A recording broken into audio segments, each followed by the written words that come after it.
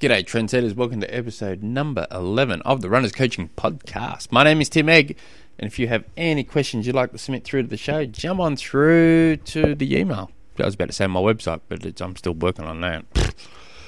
My email is tim@trainsmooth.com. So today's question comes from Jeremy.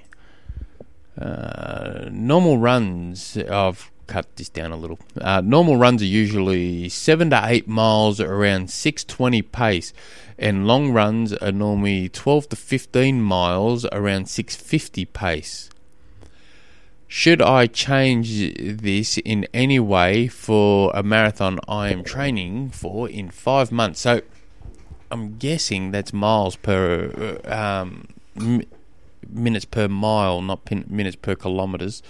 So 7 to 8 miles. As you can tell, I've done a lot of research on this question as I'm umming and ahhing here as I'm thinking about it in front of the microphone. It's actually one thing I do with my other podcasts as well is I answer these questions live. I haven't thought of too much about them. So basically, for a marathon, I'd be trying to bump up depends how many times a week you're running to, but I'd be looking at trying to bump your long runs up as you're getting closer, so to around 20 miles, so about 32 Ks. And I probably wouldn't be worrying too much about pace. I'd be focusing more on feel, how it should feel. So I'd be doing those long runs at a moderate effort. So it should be comfortable. Should be able to hold a conversation throughout.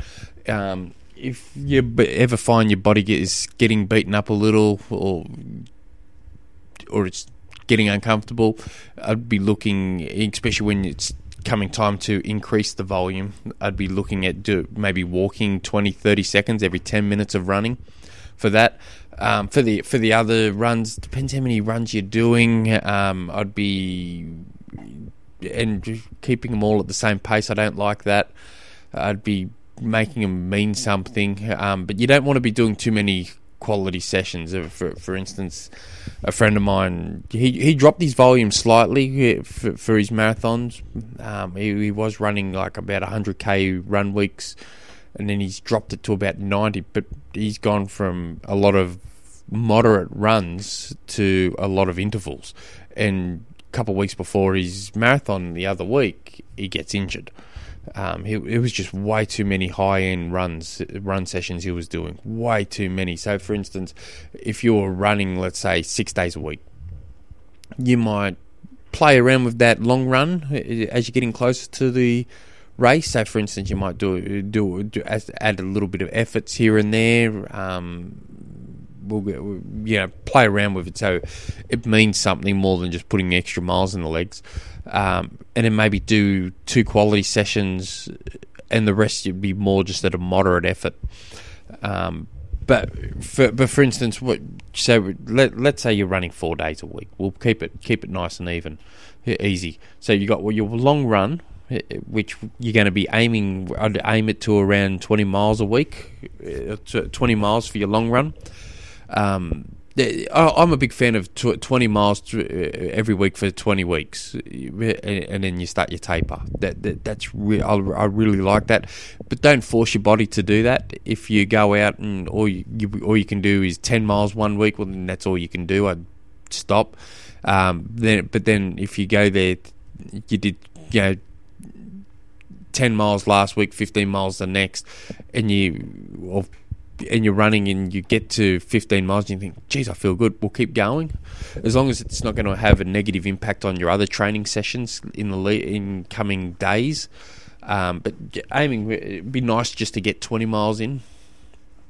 Another one session on maybe doing hill repeats, or another one, or more 1K efforts.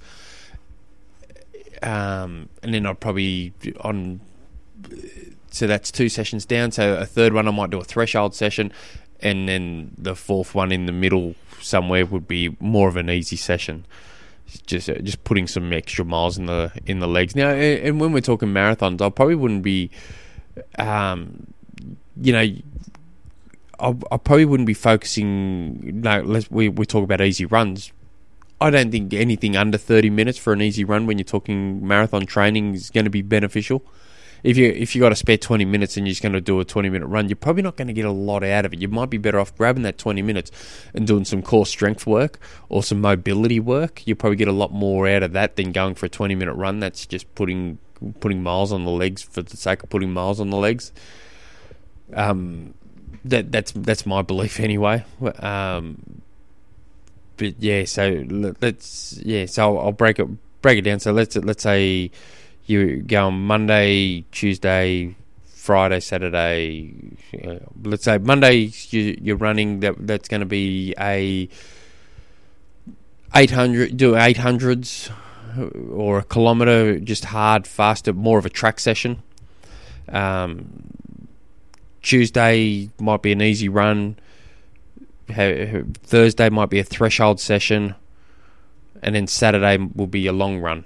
So there's 4 runs there, and if you're going to add in any other runs into that, I'd probably make them easy to fare. Just with 30, at least 30 minutes, but cap it around 50 minutes. Just put some easy miles into the legs. So I hope that helps. If you guys have any questions you'd like submitted, and don't forget that core strength work is very important when it comes to marathon running. And I once put a tweet out that, do core strength work like your run depends on it, because it does. And someone, bagged it out. And you look at these back ends of these marathons. You look at the back ends of Ironman races. You look at ultra marathons. You look at their body posture. You look at the way their technique is.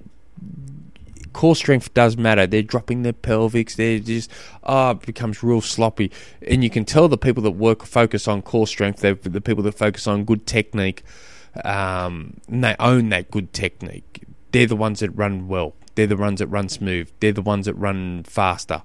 So definitely focus on that, and focus on mobility. Focus on recovering properly. Just focus on.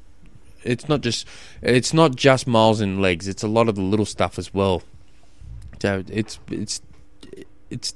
the whole process. So if you guys have any other questions, jump on through to the email tim@trainsmove.com. Until tomorrow, or till next episode, I should say. Hooroo.